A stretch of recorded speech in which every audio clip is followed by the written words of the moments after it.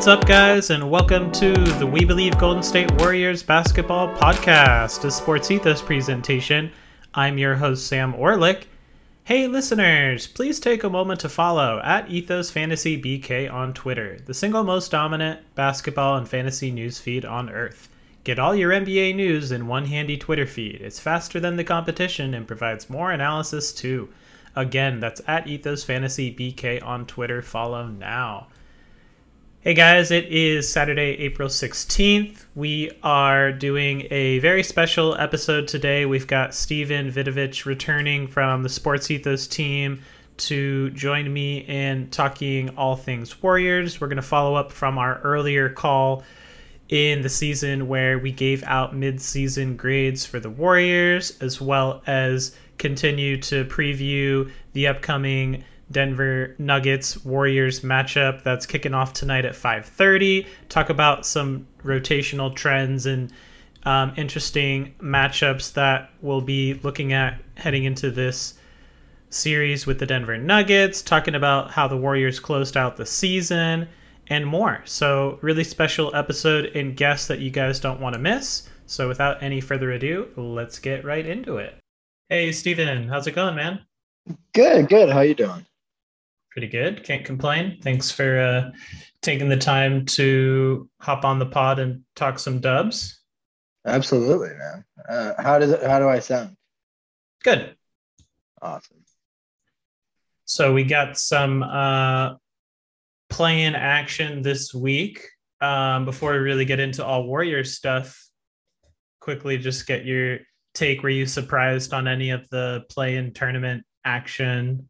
Looks like we got the Timberwolves and the Pelicans in the West, and then Atlanta.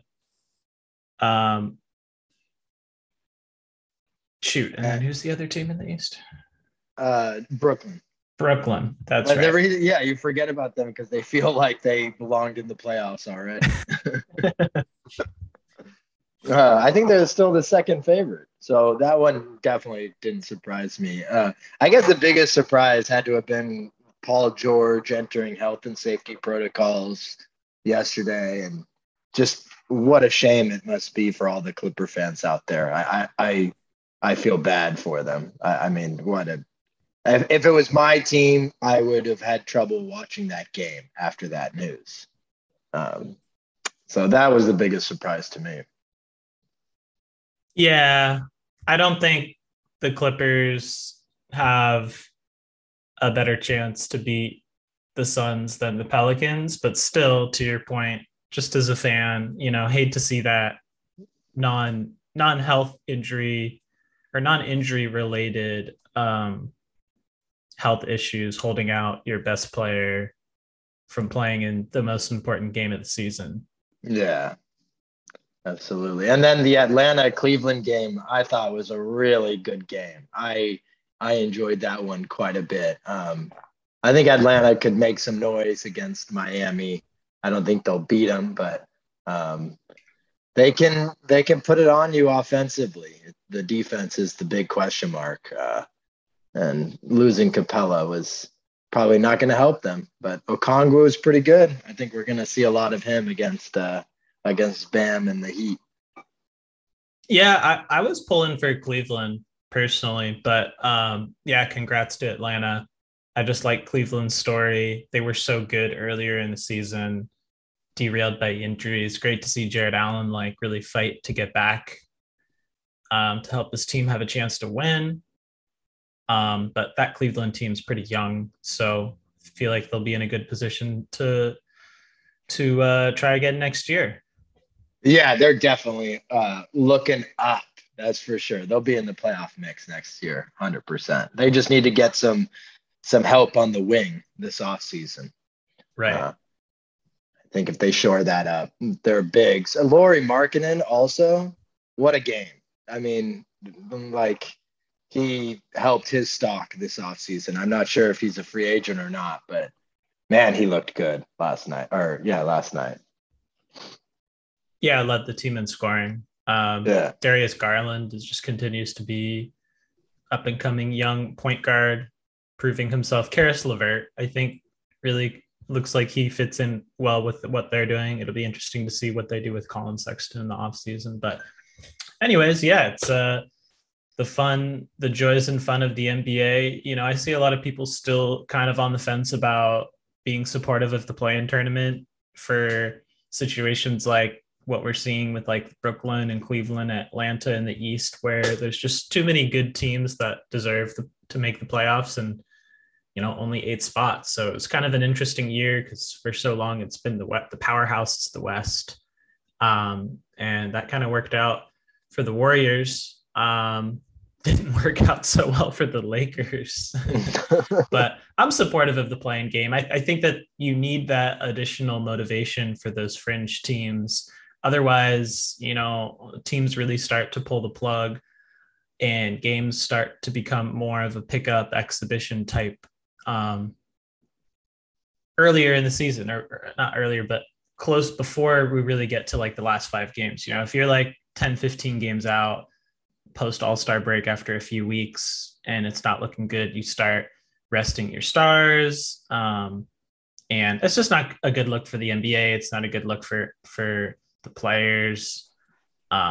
It'll be interesting to see, there continues to be a push to reduce the number of regular season games, which I'm in support of as well. Because, the game has changed, right? It's definitely not the same NBA game that's being played today as it was 10 years ago, as it was 20 years ago. So I think that the rules need to continue to adapt and change to help make sure that it's the best product on the floor. So if we're seeing that stars are continually getting hurt, or teams feel like they need to rest their stars to make it through a season, well, that just doesn't really make sense. I don't think that's what the intention of the league is. So I agree with you on everything you just said. I think they should shorten the season by 10 games.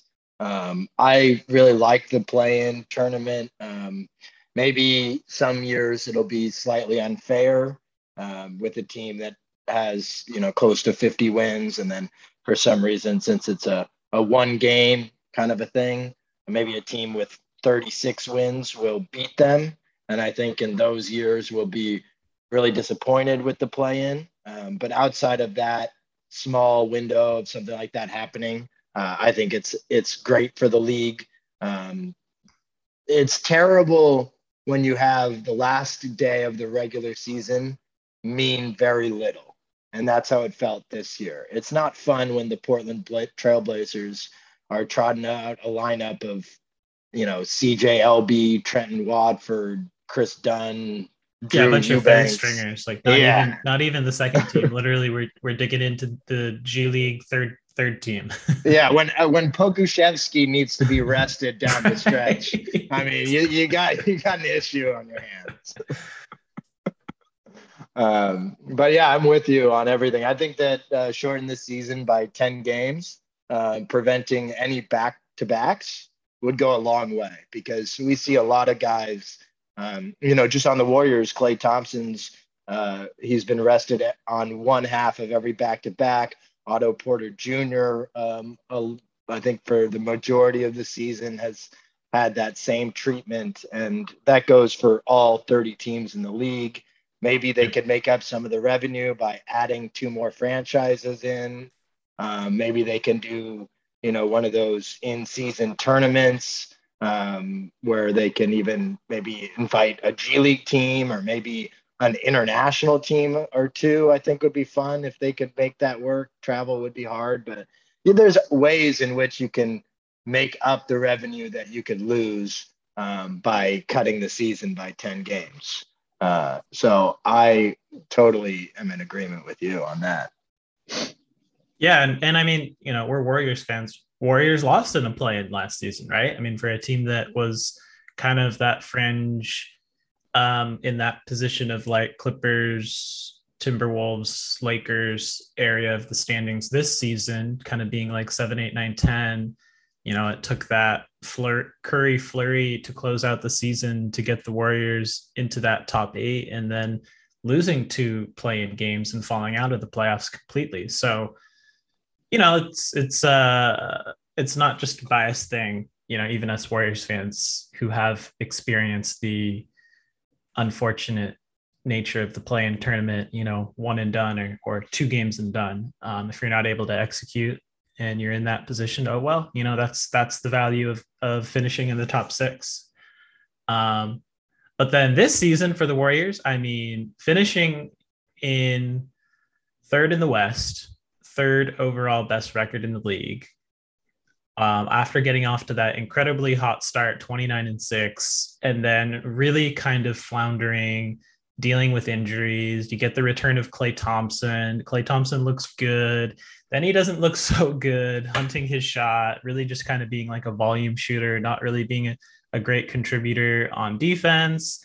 You got Andrew Wiggins named all-star starter, looking like Wiggins is rounding into a steal for the Warriors. Then you have post all-star break Wiggins, which isn't looking so good. There's all kinds of narratives, ups and downs, dealing with injuries. Andre Iguodala not really playing for a while. Draymond Green missing 30 games. Kevon Looney playing in every game in the regular season. Jordan Poole just being incredible, doing everything that's being asked of him, whether it was the starting two guard to start the season, whether it was coming off the bench as a six man when Klay Thompson returned, whether it was playing starting point guard when Curry went down. Just so many different things for this team, so many different kinks and little wrenches thrown into this group. But I'm very impressed for the Warriors finishing third in the West throughout all of that, even in a kind of diminished Western Conference this year. It just really speaks a lot to that group and not even having their three best players complete a whole game together. 11 minutes on the season for Steph, Klay, and Draymond. Yeah, it's been a crazy ride of a season. I feel like we've had definitely two distinct stretches before Klay and after Klay. Obviously, Draymond got hurt in there too, but I feel like that was the biggest wrench that was thrown into the team. And anytime you're bringing a guy like that back, you can always assume that there's going to be some growing pains, even with Klay Thompson coming back. So I think a lot of it could have been expected. Obviously, Draymond getting hurt then threw another wrench into the plans altogether. But I think there's a lot of great takeaways from this Warriors regular season. One amazing thing that you could just like step back from a futuristic standpoint is a lot of people were talking about the Warriors trading their young assets to go and win now. But we're seeing around the rest of the league, the Clippers experiment doesn't look like it's going to be working. Brooklyn's combination of stars, their big three, so to speak, that hasn't worked so far. The Lakers, they got one. It worked. They got in the bubble, so that one worked. But all of these other instances in which teams are going all in and just trying to get as many stars and mortgaging their future, the Warriors haven't done that. And I think that should be a credit to Joe Lacob and Bob Myers. I think sometimes GMs can get a little bit antsy and they listen to the outside noise. And I think the Warriors have done a good job of trying to win now and trying to keep the cupboard full so that we don't have the early 2000s or the late 2000s Warriors where they were just not in the mix. Yeah, I couldn't agree more. And even further down that point of trading for a star, the most common names of stars that I heard people being interested in or were potential, I don't even know if the teams were shopping them, but like a Bradley Beal or Damian Lillard or Miles Turner, like all those guys got hurt. None of those guys are healthy right now. So where would the Warriors have been had they actually done that? And you just assume that, the same injury kind of plays out. I mean, they'd be even worse off. And then you look at a team like Portland, who had this, these two incredibly skilled offensive weapons, but two net negative defenders and CJ McCollum and Damian Lillard. And, I think, that experiment finally came to an end. Like, you need to play defense in order to win games, or at least advance in the playoffs. And so it's great when your backcourt can put up, 50 to 60 on average, but if you're giving up 50 to 60 on the other end, you're not really, moving the needle. And so you're going to trade Andrew Wiggins or package Jonathan Kuminga and Wiseman for like a Brad Beal, who's like an undersized shooting guard who doesn't defend. Like, how does that work? And especially look at the Warriors system, and more importantly, Steve Kerr, and this is a defense first kind of guy. So just, a lot of cases of us fans thinking that we know better than GMs. And sure, it's easy to look at a small sample or a few games or one game and say, look, this is why they should have done this. And this is, it's so obvious that look at this film and this is what this means. And we just got to take a step back and trust the process. And sure, I'm not trying to say that every team's GM is locked in and making the right choices. And even Steve Kerr and Bob Myers, they've acknowledged and admitted to making mistakes in the past. Nobody's perfect, but yeah, I think you're spot on that they've done their best to not feel pressured by the noise. Bob Myers come on a few times and acknowledged that there's been, hindsight 2020, they probably would have gone out and got another big, but nobody really anticipated Draymond Green getting hurt or James Wiseman not playing a game for the Warriors this season. And there's just no way to predict that. And so you make the best decisions that you can with the information available at the present. Sometimes you roll the dice, sometimes it works out, sometimes it doesn't. But anyways, here we are finishing third best in the West with really only one healthy center for the entire season. And, Draymond Green missing a third of the season. And yet we survived. We survived against, the Nikola Jokic's, the Rudy Gobert's, the Karl Anthony Towns, just fine. Where would we be without Kevon Looney or even Jonathan Kuminga, for that matter, who I think is really proving himself to be incredibly good value pick at number 7, at least for what he's shown us this season, and where, I think his ceiling could be for the.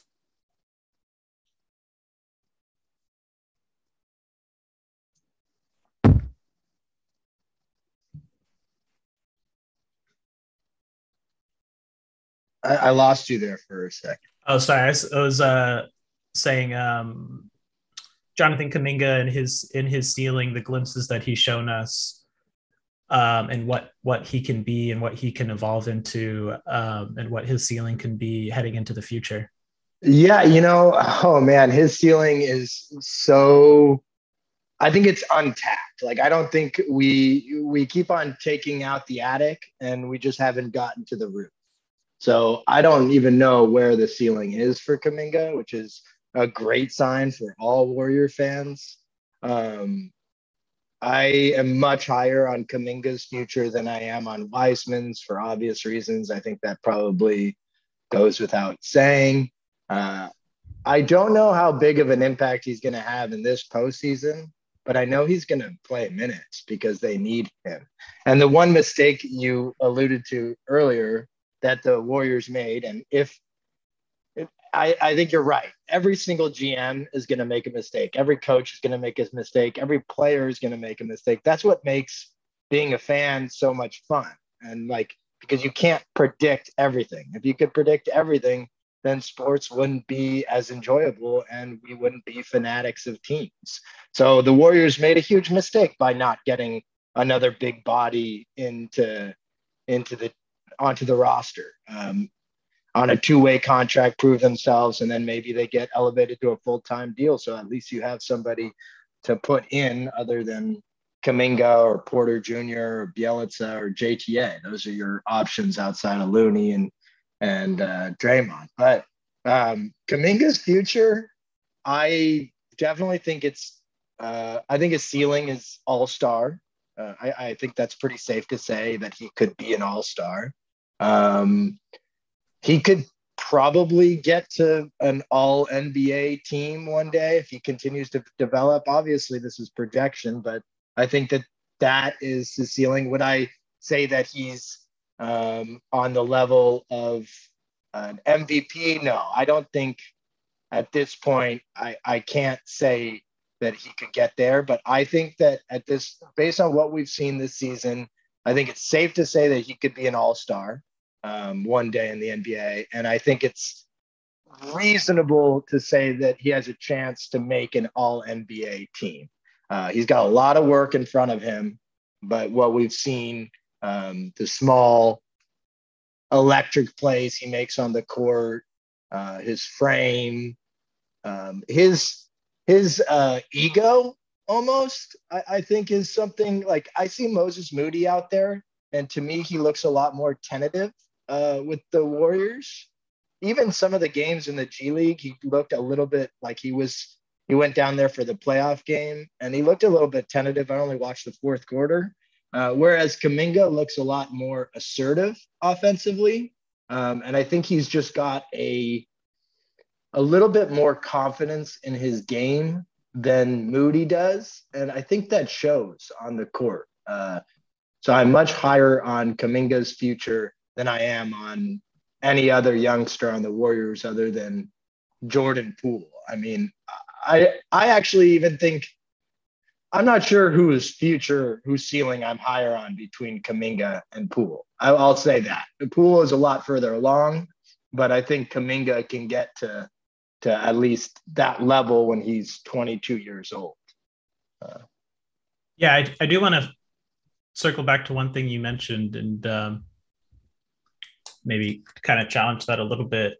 I do think that if you knew that Wiseman wasn't going to play a game this season for just kind of protecting the health of Draymond and Looney, you would probably like to get another big on the roster. But considering how things played out and where the Warriors landed in the standings and how many games that we threw away that were very winnable games, even with the guys who were healthy and available to suit up, kind of similar to last season, right? I mean, there were at least 5 to 10 games where we just didn't execute, whereas very winnable game. That could have even pushed us into second. The fact that you didn't have another big on a two-way or a veteran big like a Robin Lopez type player to just throw out there meant that, by necessity, you needed to end up playing Kuminga as a small ball five and experiment with that and kind of dig deeper into the smaller lineups that I really did think kind of open up Kuminga's game and give him another path to get more consistent minutes. Because otherwise, as we saw to kind of start off the season, Kuminga was basically in a timeshare with Juan Toscano Anderson kind of playing behind Draymond as a 4 or even as a 3. And it wasn't really until we knew Wiseman wasn't going to play and Looney started getting banged up a little bit and needing to have other options to throw out there at the 5 that Steve Kerr kind of decided to start experimenting with that. So I do wonder if the Warriors had brought in a legitimate piece as a third string center, whether it's on a two-way or signed to a vet minimum deal, how would that have then impacted the development of Jonathan Kuminga? And, how would that narrative kind of played out? So I don't know if I don't think I regret the decision that they made to kind of roll the dice and how it played out, because it did definitely open up more minutes for him that he otherwise wasn't getting at the start of the season. I do agree in the comparison of how comfortable Kuminga is compared to Moody, but I do think that Moses Moody has flashed a lot of his upside and what he's able to do as kind of like a combo guard that's a really good rebounder that can knock down the 3. He did have a nice stint of 3, 4, 5 games where he looked super confident, where he was starting that game in Miami where he went out and scored 20 points in the first quarter, I think it was. So I think Moses Moody definitely has a lot to offer this team in the future as well as a young piece, but yeah, he's definitely not quite at as far along from a confidence perspective as Kuminga is, but I do also think he was a little bit more buried in the depth chart just because the Warriors had such a plethora of wing depth compared to front court. So, and then Yeah, like you said, Jordan Poole. Or go ahead. I was just gonna say, you make a really good point. So your point on the Warriors not bringing in a big man kind of allowed Kuminga to get more experience this season, more opportunity, a more defined role where he knew he was going to play every night. That's a really good point. I think that's something that will benefit the team. Maybe not. I mean, maybe it'll benefit the team this playoffs. I am having trouble imagining Kuminga making a winning impact in a playoff series against most teams. But I do agree that it could go a long way towards his season next year or the following season. Like he's getting his reps in now, and if you had brought in a big man, perhaps he would be buried on the depth chart, and he would have we would have a longer waiting process for Kuminga. So I really like your point there. I agree with it more in the long term than the short term. But I do really like what you said there. Yeah, and we did get a taste of what the postseason rotation is starting to look at towards the last 5 games of the season. Once you had Otto Porter and Andre Iguodala healthy and Gary Payton as well. So, and Steve Kerr's been asked kind of about that, and Kerr's been pretty adamant that he really likes the second unit rotation of Poole or Thompson, because it could be either one, with Payton, Iguodala, Otto Porter, and Bjelica. And that is a pretty good group, a pretty veteran savvy group, a little small at the front, but you got Bjelica who can operate as kind of that playmaker, and you got Gary Payton and Andre Iguodala and Otto Porter as kind of solid defenders. So, we did see Kuminga's role kind of diminish a little bit, but also at the same time, his skill set is very unique for the Warriors. So I agree with you that in most playoff situations or matchups, he's probably not going to see significant minutes off the floor, but maybe, it seems like he'll get a handful of minutes in the second quarter and then potentially in the third quarter again. Steve Kerr rolls him out there. He did like playing Kuminga next to Curry. They seemed to play well together. So I think he kind of went away from that a little bit when Curry went down, because it afforded Kuminga easy looks at the rim when people sent 2 defenders at Steph Curry. But Kuminga's ability to just put his head down and get to the rim and draw fouls, I think, will be a valuable skill in the playoffs, depending on who we're playing and who's on the floor. And so, Kuminga is proven to be a per-minute monster. So even in a 5 to 8 minute role, he can come in and score 10 points, draw 3, 4, 5 fouls, get to the line. He's proven to be much more efficient shooting his free throws in the second half of the season than he was in the first. The question is going to be defense, right? If Kuminga struggles to defend consistently, which has kind of been an issue, not that he is a bad defender, it's just that he's a young player. He goes for the high risk, high reward plays. He goes for steals. He has trouble keeping his man in front. He gets lost a little bit. So I think that's going to be the hardest thing for him to stay on the floor in a playoff matchup. But there will likely be times where the offense is kind of stagnant and it's just like, all right, Kuminga, just put your head down and get to the rim and draw fouls. And we'll see if his game his regular season game kind of translates to the postseason, how the officiating goes, if he is able to continue to be effective in that playoff atmosphere like he was in the regular season. But there isn't really anyone else on the team outside of like Jordan Poole, who just gets to the rim and draws so much attention. Yeah, I agree with you that he'll get his opportunity. It'll be a small amount of minutes, knock on wood, everybody's healthy. But he'll have his moments in the playoffs, and I think he'll have flashes. I, like you, it's hard for me to trust such a young player. And like you said, especially on the defensive end. Um, and it'll be interesting. I mean, we got the Nuggets tonight. I think when I was on the last time, I actually talked about how I was a little bit scared of the Nuggets, especially if they get their two guys back, which they haven't gotten back, and it doesn't look like they will.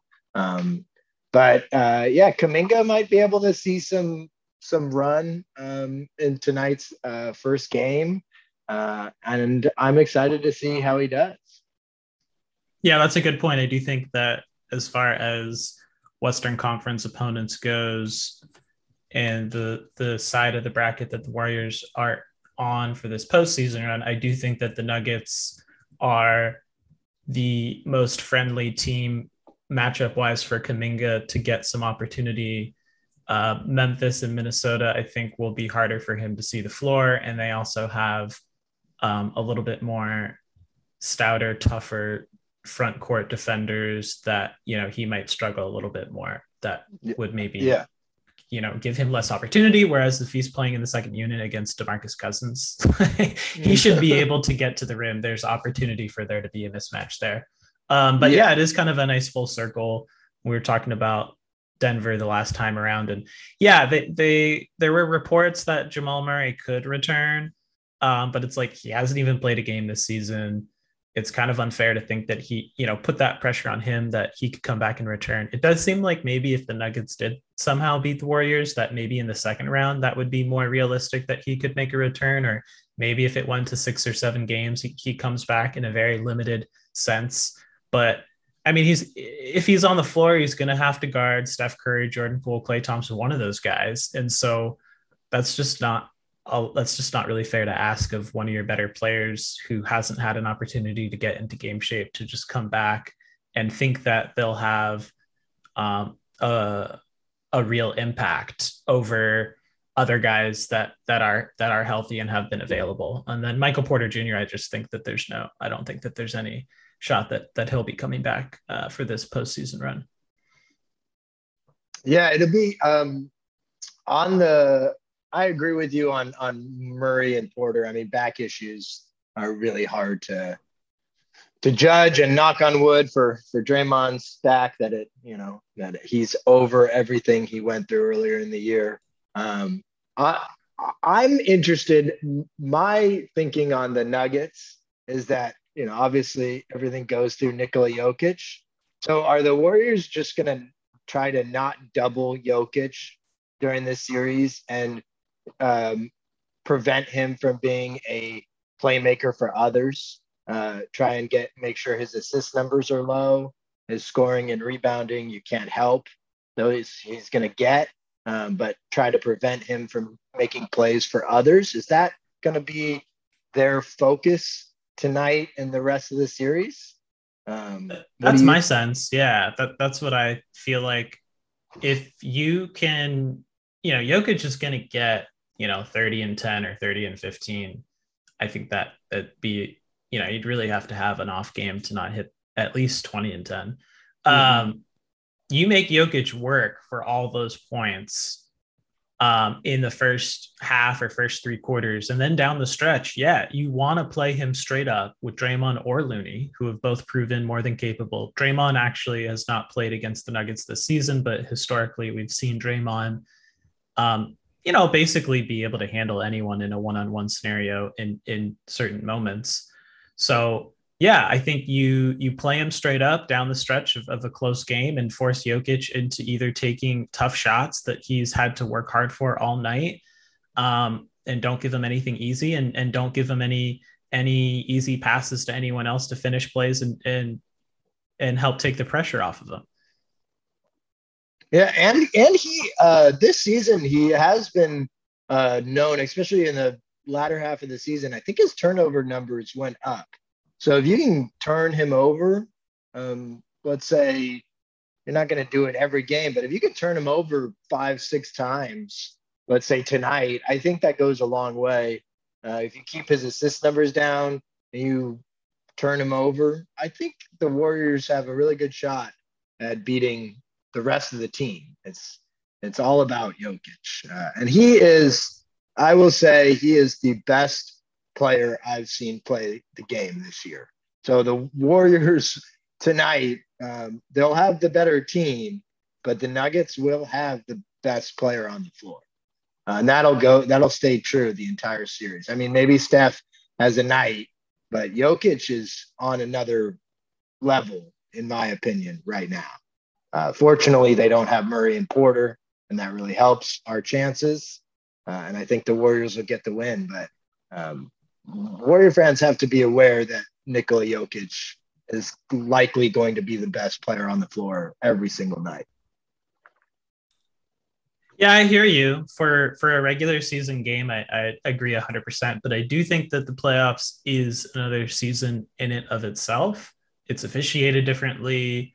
It's just a different kind of physicality. So I honestly think it remains to be seen. I think that with the way that Klay Thompson's been playing and averaging nearly 30 points and 5.5 threes per game over his last 5 heading into the postseason. I mean, if Klay's putting up 30 a game, because he's shooting lights out from 3, he could easily match Jokic in points. And yeah, he's not going to get like 10 to 15 rebounds and 5 assists. So I'm not taking away that Jokic is, was probably, deserving of the MVP again, and what he's done over the regular season and how impactful he is for the Denver Nuggets. And he's their most important player. I think my only point is in the playoffs, and even once you get into the last 4 teams, I do think that the game changes and the intensity changes. And so it's not necessarily a foregone conclusion that, Jokic will be the best player on the floor in that series. That's true. I mean, just look at Lauri Markkanen yesterday. So yeah, you have a good point. So I'm so excited for Warriors playoff basketball. I have to say, I feel like a kid in the candy store today. It's been since that terrible Klay Thompson ACL tear, I guess one game after that. But that's the last time that we tasted the playoffs, which isn't that long. We're definitely spoiled, but it feels so good to be back. Yes, it does. And talking a little bit more about the matchup with Denver, I am a little bit curious because I haven't seen anything officially. Is what do you think the Warriors starting lineup is going to be? Oof. That's a really good question. Steph Curry probable, but I mean, come on, Curry's going to play. He's likely going to be on a minutes limit, but I don't think that means much because Curry is a permanent monster as well. But I think that there's 2 ways that they go. Either the traditional Green and Looney starting front court, or do they start small with Steph, Poole, and Klay? Yeah, I know that Klay is going to be in the starting lineup. That I think is a certainty. I'm going to assume that it's just going to be, if I was to, let's say, go to Vegas and put some money on who I thought was going to be the starting lineup, I would say they're going to bring Poole off the bench, and it'll be Steph, Klay, Wiggins, Green, and Looney. I think they're going to go with that starting 5, and they'll bring Poole off the bench. That would be my guess.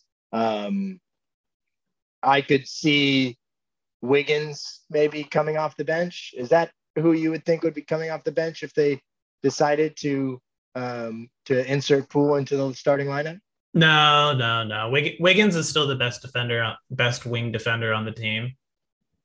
Klay Thompson hasn't yet proven to be back at that level he was pre-injury. So 100% Wiggins. Who on the Nuggets is putting fear into your heart? I guess Will Barton on the wing? No, not necessarily anyone putting fear in my heart, but Steve Kerr is a defense-first coach. So he's going to put out his best defensive. So you would think Looney or Green comes off the bench if they go with Poole, Curry, Thompson.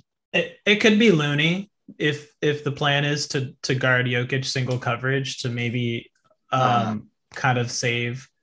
So it's like Looney or Draymond is on the floor at any given time. But yeah, I do think I kind of agree with you. They'll probably go the traditional Steph, Klay, Wiggins, Draymond, Looney starting lineup because, like I did kind of mention earlier, Steve Kerr really likes that second unit rotation with Peyton, Otto Porter Jr., Iguodala and Bielitsa with one of Poole and Thompson. And so if you don't start Looney and Draymond, that messes with that second unit group because when's Looney going to check in? So maybe I just kind of answered my own question. What the actually, but when you say that, what scares me when you say the second unit is who of those guys guards Jokic, Porter or Bielitsa? Is Bielitsa guarding Neither. Jokic? I think the point is that group's playing against Cousins. Okay. As long as that's the case, and I don't have to see Bielitsa guard Jokic, which I saw in the regular season, and it didn't go well. So no, but I think if that unit does have like a few overlapping minutes with against Jokic, then they would probably double. And then I think you have Peyton and Iguodala who are more than capable to help double. Peyton especially, who just plays like a 7-footer for like a 6'3" guard. It's just incredible to watch him work on defense. But he's proven to be very fairly adept at fighting in the post, being scrappy, just making little plays. But yeah, I mean, come on, Bielitsa's not going to have a chance at stopping Jokic, but maybe you can at least deal with a few overlapping minutes if Jokic is going to play, 40 plus minutes, which is kind of what we expect, right? It's the playoffs. So yeah, it's going to be really interesting for sure. I do think, though, even if Poole comes off the bench, Steve Kerr will try and find a way to play those three on the floor at certain points, the Steph, Clay, and Poole trio. So that might be, yeah, I don't know. As I'm kind of thinking about it, I really have no idea where Steve Kerr is going to go. And then he's even kind of alluded to this, that rotations and matchups and all of that, it's going to be different. And there are going to be nights where certain guys don't play down the stretch, and everyone kind of needs to buy in and accept that, because his quote is like, we need to win the damn game. So, you've got your, like, my thoughts on like a death lineup, which is historically included like Andre Iguodala. So you'd think that like the Steph, Clay, Wiggins, Iggy, Draymond, like death closing lineup, but then do you put Poole in there and do you take Iggy out? Does Wiggins maybe come out at times if they don't have a threat on the wing, like you kind of mentioned earlier, that maybe we don't need we don't need two-way wigs to really work and defend out there on the wing. So maybe you can put him on the bench and close with Poole. So it's going to be interesting to see how all of that works out. It sounds like good problems to have as a head coach. Right. Yes. At the end of the day, you want to have more options than less. I couldn't agree more. Yeah. Here's one. I got one question for you on the Nuggets series. So Jokic is obviously, he's Jokic, but who on the Nuggets team outside of him do you think could play the biggest X factor for the Warriors? Like after game 2, maybe the series is tied 1-1 and we're scratching our heads and we're saying, man, this guy X, really, we need to find a way to slow him down. We didn't expect him to play as well as he has. Good question. Historically, I'd probably say Will Barton, because he's always been a Warriors killer, as Fitz loves to say. But Barton's been kind of up and down this season. But I would probably say Will Barton or Aaron Gordon. Gordon has a lot of size that I think will be tough to deal with, but we've got Draymond and Otto Porter Jr. and kind of holding down the 4 spot to contend with him. But Gordon can hang around the rim and get a lot of easy dunks. So those would be my 2. What about you? And Gordon, one other thing on him is he's a Bay Area guy, so maybe he'll get up for the home games or the away games for him. But he grew up in San Jose, so. Very true. Maybe he'll have a little extra edge. I like your take on Gordon and definitely Barton. I think Barton will have his nights, but then he'll have his off nights. I think he's been inconsistent his whole career, and the Warriors just happen to catch him on nights where he's hot. Another guy I'm a little bit afraid of, he hit the game winner against us, is Monty Morris. He's a guy who I think could have a moment. He already has hurt us that one game. And then a sneaky pick off the bench who can get hot is Bones. I'm a big fan of Bones Highland. From a fantasy perspective, and a reality perspective, I'm very interested in his future. I don't think if I was to put money on a second guy, it would probably be Will Barton. I think that would be my pick. But I think Bones is a guy to watch out for off their bench. Yeah, those are all reasonable takes. Monty Morris for that game that he hit the game winner, and I think he scored a bucket before that game winner too, in kind of that last 90-second sequence. But before those two shots, he only had like 5 points on the night. So Mm-hmm. it was good for him in the Nuggets that he hit that clutch shot. But I haven't felt like historically he's been like a thorn in the Warriors side. One interesting thing though that I did want to mention is Facundo Campazzo. He's actually suspended for game one, going back to a flagrant two foul that he received in a regular season game against the Lakers for shoving Wayne Ellington in their last game, their season finale game. So not that Campazzo is a significant piece in the rotation, but he is actually an interesting player in that he's guarded Curry pretty well at times over the last few seasons, just for whatever reason. His size and his hands are pretty good. And so I've definitely seen a few different times them match up and Campazzo gets the better of Curry in a 3, 4, 5 minute stretch. So not having that option for Coach Malone in this chess match, I think does play in the Warriors' favor. But Bones Highland, I think, is an X factor as well. He's been incredible playing off the bench. Very talented scorer as a rookie, and so that'll be interesting to watch and see how that second unit pans out for Denver. Because historically, kind of like the Warriors, when Jokic isn't on the floor, just like for the Warriors, when Curry's not on the floor, the team has really floundered. So we'll see what Denver does in the non-Jokic minutes, and we'll see what the Warriors do in the non-Curry minutes as well. Absolutely. I got, if I'm going to give a prediction on the series, which I feel obligated to do. Yeah, what you got? I'll say the Warriors take it in.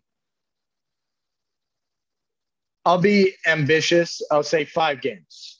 I think the Warriors can take down the Nuggets in 5 games. Jokic has one amazing game that the Warriors aren't able to get over the hump, and they finish it at home in game 5. Yeah, I think 5 games is pretty reasonable. I mean, when you look at how good the Warriors have been playing coming into the postseason, finishing 5-0, the only other team to do that was the Los Angeles Clippers, who were just knocked out last night, 12th in offensive rating, 4th in defensive rating, 3rd in net rating in that stretch of 5 games. And then you think that's without Curry. You're going to throw Curry back into the mix. I mean, everything looks like on paper that the Warriors should take care of business against Denver without much trouble. I think that the Warriors have so many more pieces and offensive firepower than Denver. At the same time, the Denver Nuggets will have the best, biggest body in Nikola Jokic. And so a lot is going to be asked of Draymond Green and Kevon Looney to be able to shut him down. And then the not chemistry, but just kind of figuring out what the rotation looks like and the shot distribution, because now you've got Curry when you've had Poole and Clay like combining for 45 shots a game in the last 5 or 10 games, the two of those guys putting up almost 50 to 60 points per game. So it's going to be curious how all of that plays out and if which version of Andrew Wiggins shows up in the postseason. But at least on paper, I think a sweep or even 5 games is really what the expectations are here. It's not not it's nothing against the Denver Nuggets, who would be a much more formidable opponent with Jamal Murray and Michael Porter Jr. It's just that this is the proven, dynasty core of Steph, Clay, Draymond, Iguodala, and then you've got Poole, and then you've actually got legitimate pieces off the bench for the first time in however many years. How long has it been, going back to maybe like Jarrett Jack, since we're going to have a real guard come off the bench who can score and facilitate, and just real pieces, and not like third string or G League guys like Glenn Robinson the third, or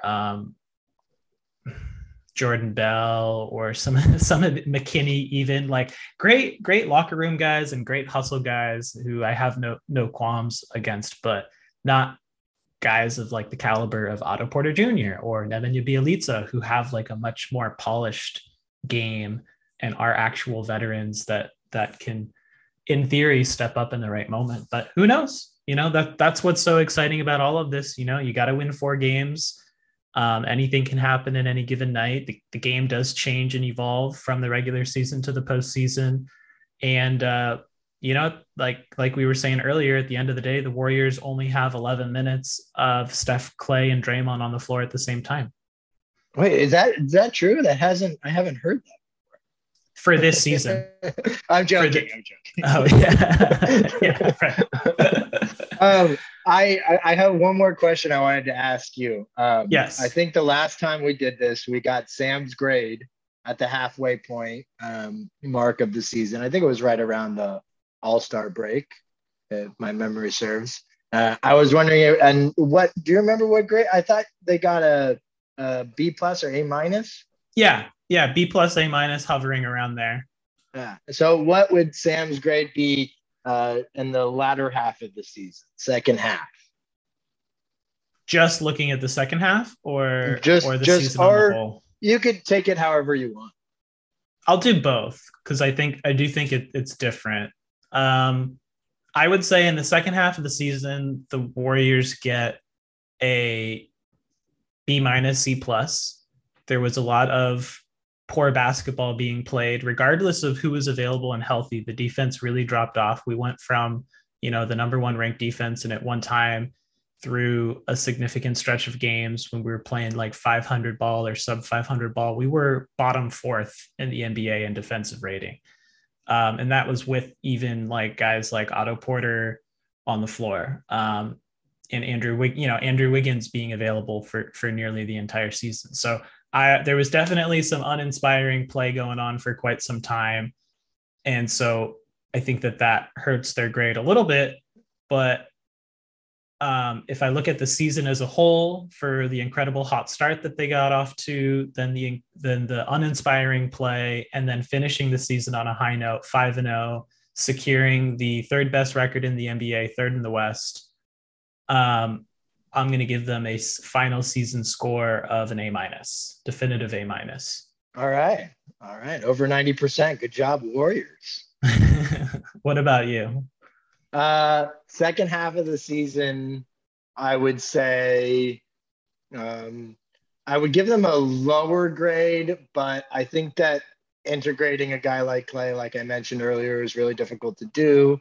And so I think it comes with its own troubles. So I'll give them a C. And on the season as a whole, I would say that they have surpassed my expectations going into the season. Not by like a whole lot, but I did not expect the hot start. I didn't expect Kuminga to really even be playing that much of a role this year. I would say that I would give. I'll go right along with you. I'll say A-. Maybe like even close to an A of a season. The only ding is I wish that they had gotten a big. I understand what you're saying on the fact of Kuminga, and happier now than I was before this podcast. I'm glad that you shared that opinion, because it's really a good point. But I'll say that I'll give them an A minus, and the only reason is because they didn't add instead of getting Quindary Weatherspoon, maybe they could have gotten a big, and that's the only thing I'll say against them on the season as a whole. So, and then real quick, props to Kevon Looney playing in all 82 games this season. I mean, on that topic of the Warriors not getting a big, I mean, for a guy that had just been struggling with a myriad of injuries throughout his career, he's still young at only 26 years old, but what an accomplishment for Kevon Looney playing in all 82 games. One of 5 players in the NBA to do that this season. And I think only like one of 2 players or 3 players that made the playoffs that were on winning teams. Yeah. And probably maybe the oldest player on that list. It's very possible that he is the oldest player. Was it Dwight, I think Dwight Powell and Mikal Bridges. So I don't know age-wise. Okay. I think he's kind of hovering right around those 2 guys. But yeah. Okay. But yeah, very impressive for Kevon. I mean, his collarbone injury, and I think he had like back issues that, nerve issues, which I always am very fearful of nerve issues. And I feel very bad for anyone who does have nerve issues. I'm so happy for Kevon Looney. I mean, he's got a Q score in the Bay Area of 100 right now, in my opinion. Yep. Yeah. All right, man. Well, I think we're beyond excited here in the Bay and down here in Southern California. But finally back, Warriors postseason basketball, hoping for a long extended postseason run.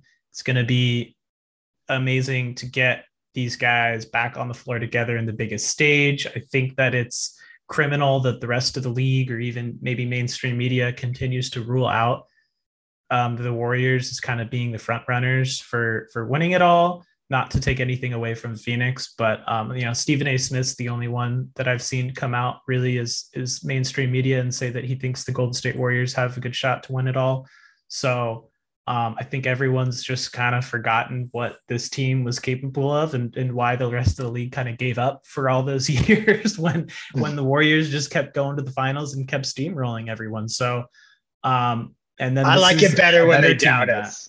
Right, like exactly. Just feed the fire. You got a lot of guys who were, maybe this is finally the year that Steph Curry wins his Finals MVP accolade. But yeah, couldn't be more excited for this, and it's going to be a gauntlet of a race. Warriors would be looking at Memphis or Minnesota if they're able to take care of the Grizzlies, and then probably Phoenix for the Western Conference Finals. But we'll see. It's going to be really interesting and intense, and it's going to be a lot of really good, fun, exciting playoff basketball to watch, even outside of the Warriors. This is the exciting part of the season. Absolutely. Sam, thank you so much for having me on. You do a fantastic job in all things Warriors, and I'm so excited. Let's get a W tonight. Hell yeah, man. Real quick before we sign off, you want to plug any shows that you're working on or anything like that on your end? Over at Sports Ethos, we're actually got some exciting stuff coming down the pipeline for anyone who is a fan of fantasy football. There might be something coming down the line. So just be tuning in this summer as we get ramped up. And then always we got the Discord chat open. We got articles coming out. We're going to be doing our end of season articles where we talk about our lessons learned from all the pros there. So just be on the lookout for Sports Ethos end of season fantasy stuff. And the fantasy season never ends. I'm in a dynasty league myself, and the off season is when things really get started up. So if anybody's ever considered playing dynasty fantasy basketball, I'd highly recommend it.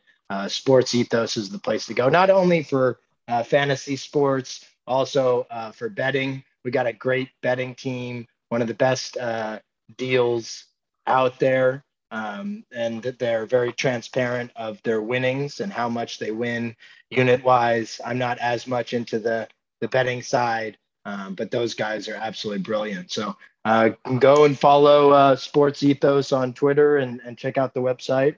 And I'll catch you guys next time. Thanks, man. Thanks again. Let's go Dubs. Let's go Dubs. Hey, quickly before we sign off, we also want to remind you all to use coupon code HoopBall20 at manscaped.com for 20% off your order and free shipping, and also to check out our pals at mybookie.ag. Use code HoopBall on the third page to sign up to unlock deposit match bonuses there as well. Once again, this has been a We Believe Golden State Warriors basketball podcast, a Sports Ethos presentation. Please give me a follow on Twitter if you haven't already at SDOrlick. Subscribe, rate, and review the show. Thanks for tuning in. Let's go Dubs, and we'll see you for the next one.